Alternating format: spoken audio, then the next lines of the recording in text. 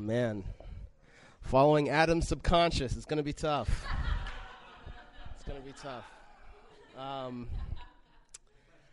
I am known among my friends as a lover of Jews in a major way. All of my girlfriends in my whole life have been Jewish, and including my current girlfriend, who I'd been dating for 3 months when she asked me to accompany her to a used car lot to buy her first car. I said, you came to the right guy. And I'd been teasing her for weeks with some new information that came my way, which confirmed a lot of family rumors. I myself am 7% Ashkenazi Jew. DNA evidence, signed, sealed, delivered.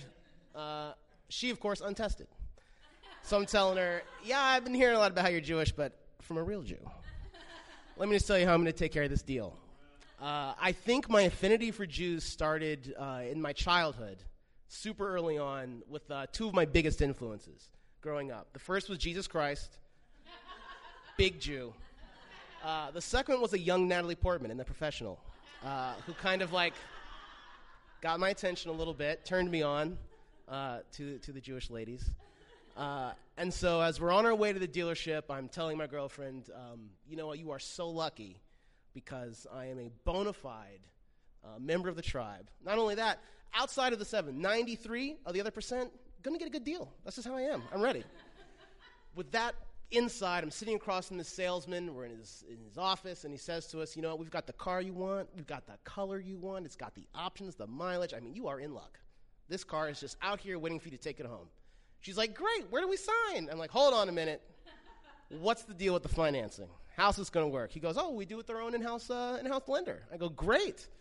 We'd like an interest rate that they're offering nationally on the average. We don't want to get taken. He goes, 6%. How do you feel about it? I said, no deal.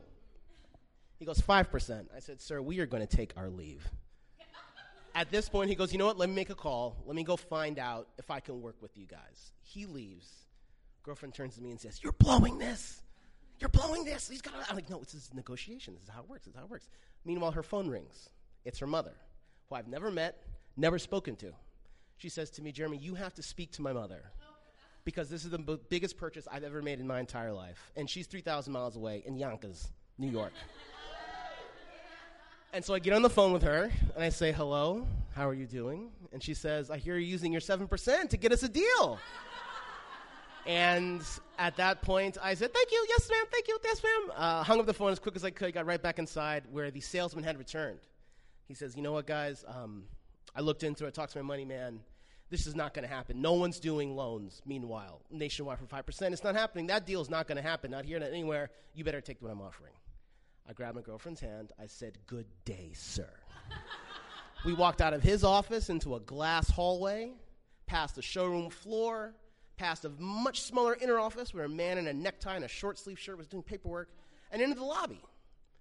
Onto the front door. We're leaving this place. Right before we get outside, my girlfriend says, I have to use the restroom. I say, you know what, I'll wait right here. She steps inside, and I turn to my left. I'm looking into this glass wall, past the showroom, to another much smaller room, where I see our salesman having a very animated conversation with this same guy in a necktie and short sleeves. Girlfriend comes out of the bathroom. We turn on our heels. We're walking out the door. I put my hand on the front door, open it up. Before I even step across the threshold, I hear, wait! Wait, don't go! Wait! And out of breath, who is it but our salesman? Running glass door through glass door through glass door. It's like network. He's out of breath. Hey, if we could do 3%, would you do it today? And I said, for 2.5, we'll drive it home. And he goes, we can do it! Runs back in, starts drawing up their paperwork. I immediately step 6 inches onto air, which I walk on for the next 1.5 years. Anytime we get into any argument, anytime anything comes up, I say to her, well, first of all, you unconfirmed Jew. I'm 7%, and I did get you that deal. And for 1.5 years, much to her chagrin, it was working. I mean, what can you argue? I've got paperwork. You know what I mean? It's science. That all changed last week when her test results came in, putting her at 99.1% Ashkenazi Jew. So now I like to think with our next negotiation, we're going to bring 106%, a.k.a. a complete Jew to the table and take care of business. Thank you very much. Shana Tova.